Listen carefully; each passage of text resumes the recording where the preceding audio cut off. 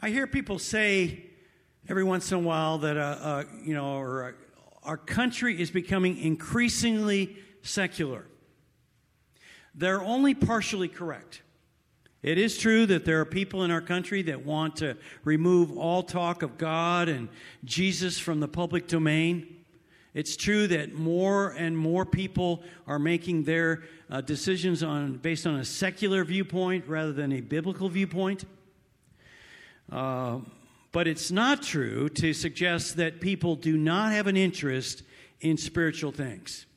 People may not worship the God and Father of our Lord Jesus Christ, but they worship something. People are all inherently spiritual. We all worship something.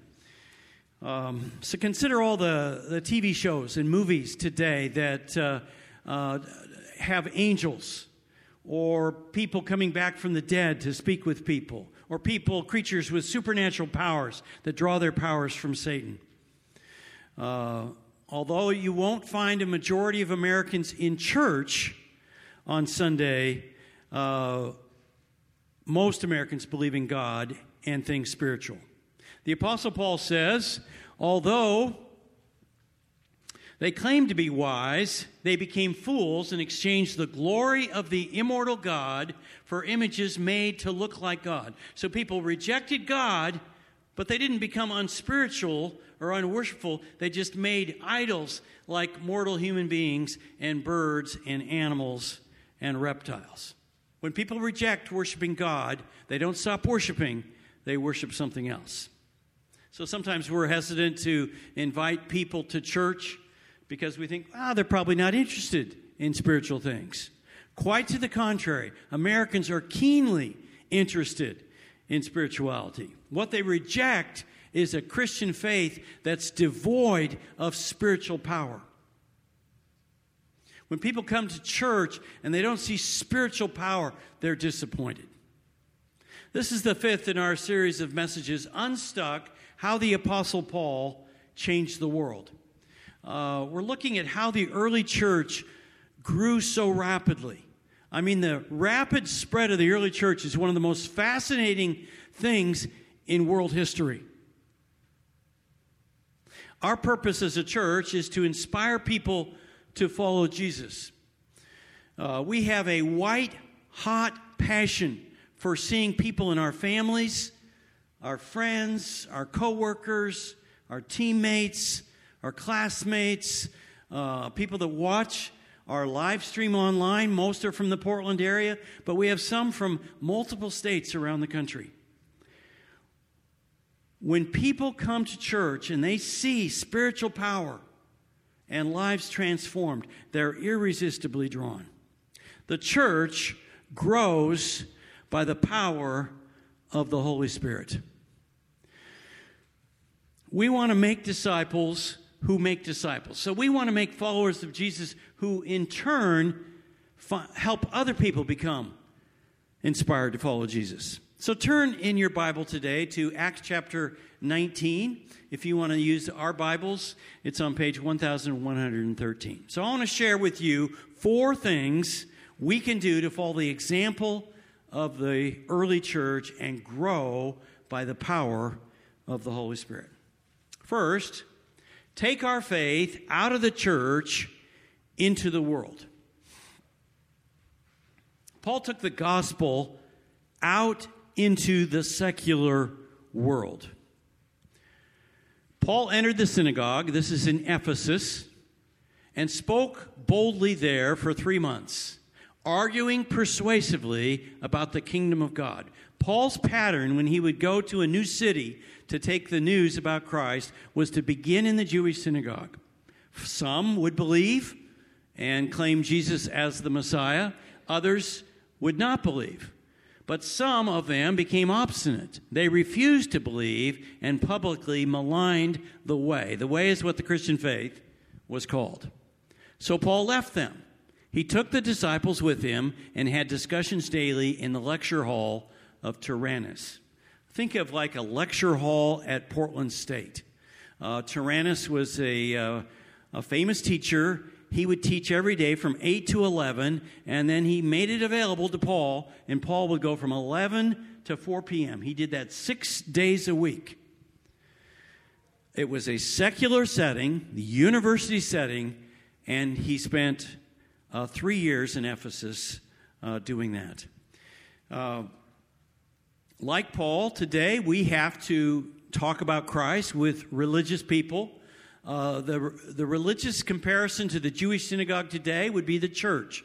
The church is where the scriptures are read, prayers are offered, believers, disciples, and spiritually curious gather. The gospel must be proclaimed to religious people, but we also have to proclaim it to irreligious people. If religious people can be reached in religious buildings, secular people have to be reached in secular buildings. So starting Bible studies, discussions about God, groups for breakfast or lunch, in homes, on college campuses or on high school campuses, are all places that are secular where people may be more comfortable gathering. You may not make any claim to faith, but you would be comfortable in talking about faith in one of those places. Second, give people reasons to believe. Our spirituality tends to be too emotional. Appeals for a decision without an adequate basis of understanding. Whereas Paul reasoned with people to persuade them. Paul entered the synagogue and spoke boldly there for 3 months, arguing persuasively about the kingdom of God. Paul gave these lectures 5 hours a day, 6 days a week for 2 years. That's 3,120 hours of gospel argument and gospel persuasion and answering questions. We can learn from Paul. I hear from some people that people today aren't interested in apologetics, looking at reasons why we believe. I think it's true that most people come to Christ not by persuasion, but by meeting someone who's a follower of Christ and they're intrigued, and then they come and give their life to Christ. But that doesn't mean believers shouldn't study reasons why we believe what we believe. We need to carefully look at evidence for Christ so we know how to answer people's questions. We need to know that there are good reasons to believe that God created the universe, that he raised Jesus from the dead, and that the Bible is reliable, so that when we face challenges in our life, we're not prone to give up our faith. We have a whole generation growing up today who are almost biblically illiterate. A recent survey revealed that few people could name the 10 Commandments, the 4 Gospels, and 70% did not know why Easter is celebrated. Years ago, Jay Leno led The Tonight Show, and he would do on-the-street interviews from time to time. And I watched one night, and he came up to a couple college girls, and he asked, "Can you name the 10 Commandments?" And one of the girls answered, "Freedom of speech." And then he asked, "Complete this sentence. Let he who is without sin..." And a gal answered, "Have a good time." Then he turned to a young man and asked, "Who, according to the Bible, was eaten by a whale?" And the guy answered, "Pinocchio." I mean, that's the state of our understanding today. One of the reasons I invite you this next year to use our church journal is so that you will have reasons why you believe in Christ. If you do not know why you believe what you believe, you don't have any hope of helping someone else become a follower of Jesus. The Holy Spirit is the Spirit of truth, and he brings people to faith in Jesus not in spite of the evidence, but because of the evidence. Third, give people time to believe. Our spirituality is too superficial, making brief encounters and expecting quick results. Whereas Paul stayed in Corinth and Ephesus for 5 years. Look at some of the things Luke says. Paul stayed in Corinth for a year and a half. Paul stayed on in Corinth for some time. So we believe that he was in Corinth for 2 years. Paul entered the synagogue in Ephesus and spoke boldly there for 3 months.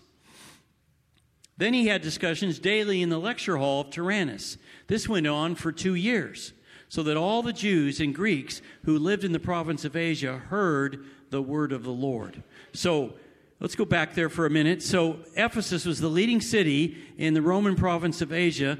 Everybody in the province had business in Ephesus at some point and would come to Ephesus. They heard about Paul teaching at the hall of Tyrannus. Many became believers, and then they took it back to their homes.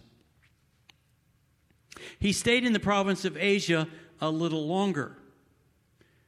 Remember that for 3 years, I never stopped warning each of you night and day with tears. So Paul was in Ephesus for 3 years and Corinth for 2 years. That's a long time for a person who wants to take the gospel to the whole world.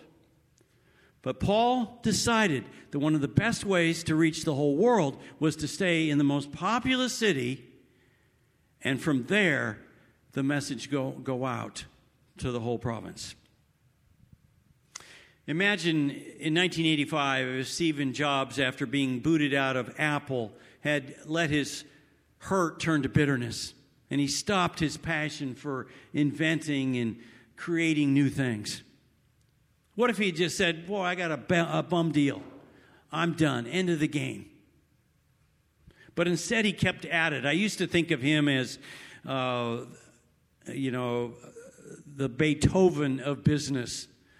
His creative genius, his compositional work was the Macintosh as his 3rd symphony, the iPod as his 7th, and the iPhone and iPad as his 9th. But my view has changed now. I see him more like the Winston Churchill of business.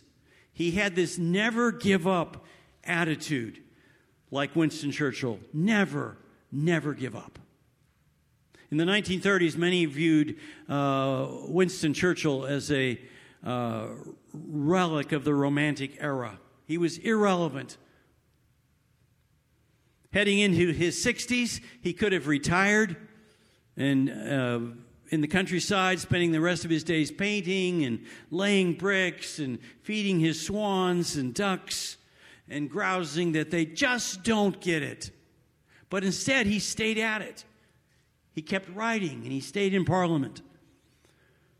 And of course, Churchill's finest days lay ahead of him when he stood against Hitler and Hitler's evil henchmen.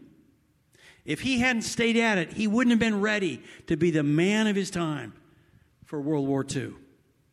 At the end of the Second World War, Churchill was voted out of office. He made a strategic mistake. He was so popular in Britain after World War II, he figured he didn't have to campaign. But his opponent campaigned like crazy, and the people voted him out of office. Again, he could have quit. Heading into his 70s, he could have said, I'm done. I've done my part. But he stayed at it. He made a famous speech popularizing the Iron Curtain, talking about the danger of the Soviet Union as we began what was called the Cold War. He penned his 6-volume memoir, The Second World War. The best 5,000 pages on the art of leadership I've ever read, which won the Nobel Prize in Literature. He once again became prime minister. Like Steve Jobs, he ceased serving only when his body gave out. Like Jobs and Churchill, we have to persevere, not give up, keep praying, and give people time to believe. So far, I've said, take our faith out of the church into the world, give people reasons to believe, give people time to believe, and then fourth, show people spiritual power that cannot be found in the world. Our spirituality tends to be too ordinary, calling people to a lifestyle that's not much different from the rest of the people in the world. But Paul called people to a radically different life and showed them spiritual power. So listen to or watch what Luke says about the early believers in Ephesus. Many of those who believed now came and openly confessed their evil deeds. A number who had practiced sorcery. Sorcery is dealing with the whole area of witchcraft and the worship of Satan, brought their scrolls. It'd be like today bringing our books together and burned them publicly. When they calculated the value of the scrolls, the total came to 50,000 drachmas. That's 50,000 pieces of silver. Ephesus was the center for the worship of Artemis, one of the three main goddesses of Greek mythology. She was the source of significant income to many of the Ephesians. So here's what Luke writes. About that time, there arose a great disturbance in Ephesus about the way. That's what the Christian faith was called. A silversmith named Demetrius, who made silver shrines of Artemis, brought in a lot of business for the craftsmen. He called them together, along with the workmen in related trades, and said, "Man, you know we receive a good income from this business. And you see and hear how this fellow Paul has convinced and led astray large numbers of people here in Ephesus and in practically the whole province of Asia. He says that man-made gods are no gods at all. There is danger not only that our trade will lose its good name, but also that the temple of the great goddess Artemis will be discredited. And the goddess herself, who is worshipped throughout the province of Asia and the world, will be robbed of her divine majesty." Paul was a threat to the silver idol business in Ephesus. Luke tells us that in spite of realizing the monetary gain they could have from their dealing with sorcery, many of the young believers came and burned all their stuff. They demonstrated a radical repentance from their old life in giving their lives to Christ.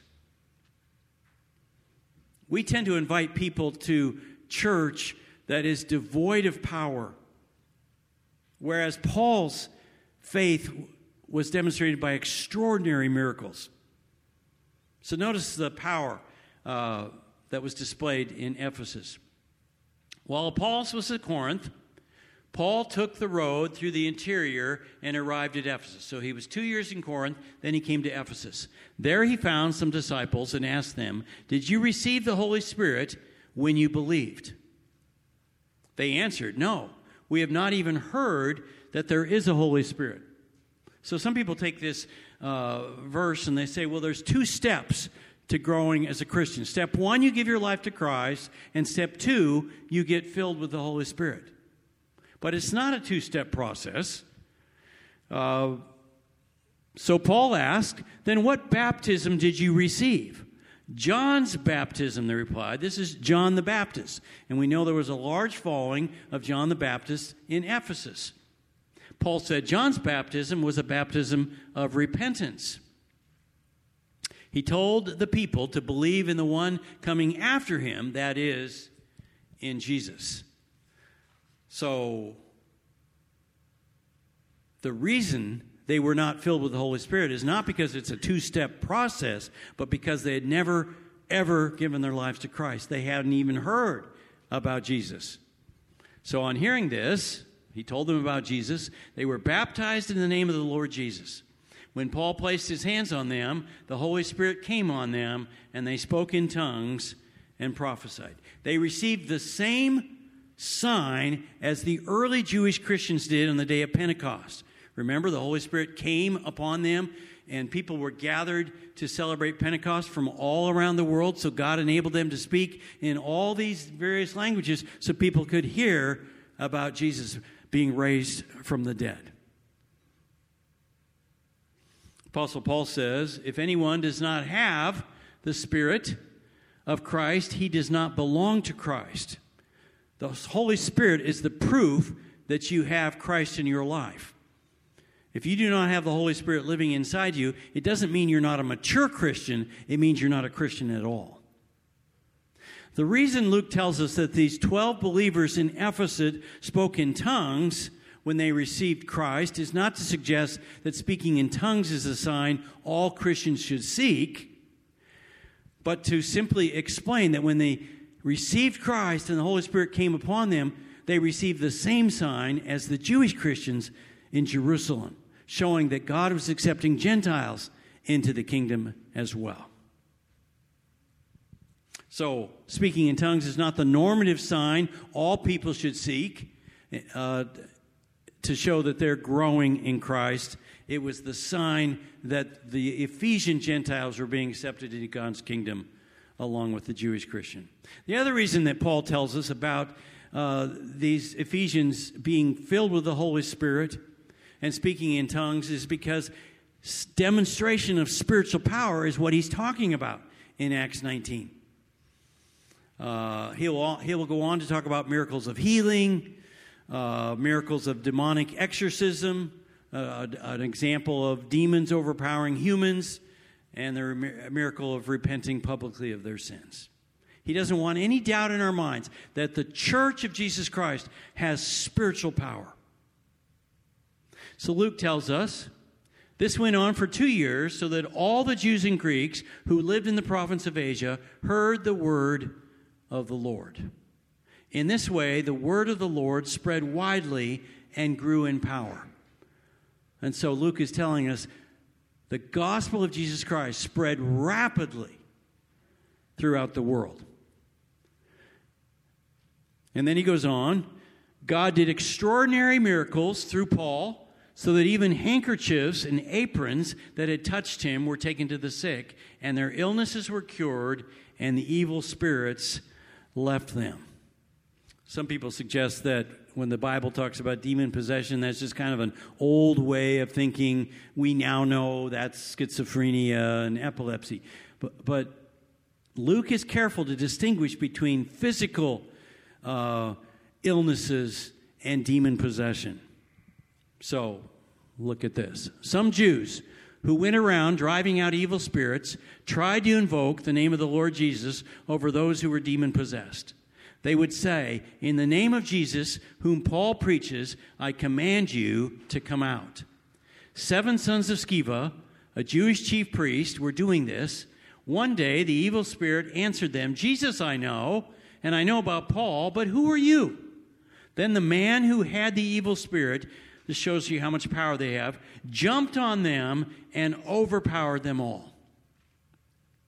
He gave them such a beating that they ran out of the house naked and bleeding.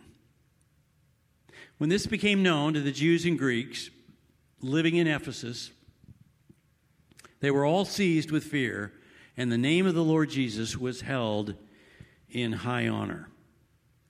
Luke wants us to see that the gospel of Jesus Christ is nothing ordinary.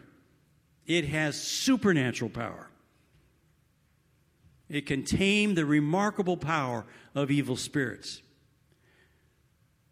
I believe, like the early church, the church today should be marked by supernatural power. People exercising spiritual gifts, praying for people to be healed, casting out demons, or pushing back demonic powers.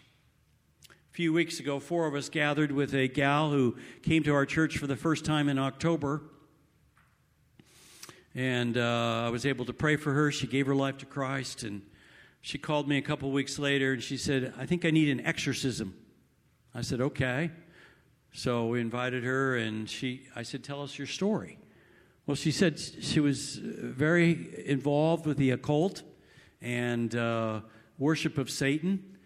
And so we prayed for her to cast out the demon, and she actually gave us the name of the demon.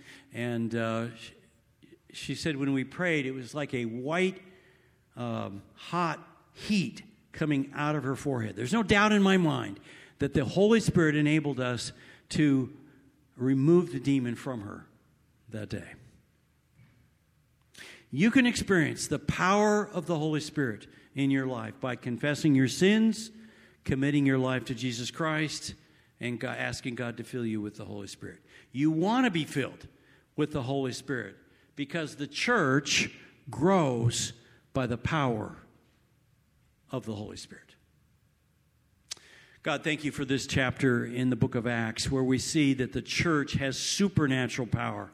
It's not just a regular group like any other group in the world, but we have the power of the Holy Spirit. And Father, we want to experience that and show people that power in this year ahead.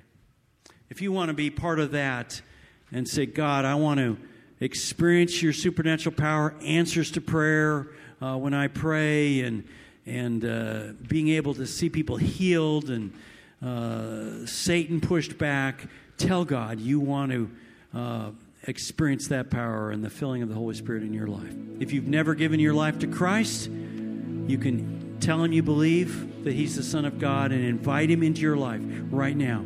Confess your sin, and when you do, you will be filled with the Holy Spirit. You pray right now.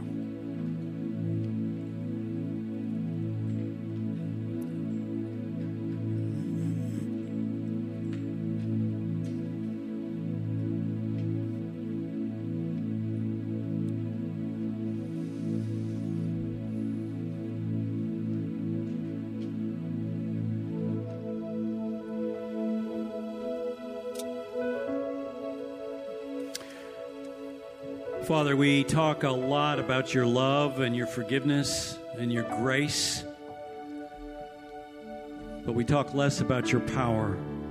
You are a powerful God who created the universe, and you offer us that spiritual power today. We're dealing with evil in this world, and you give us power over it.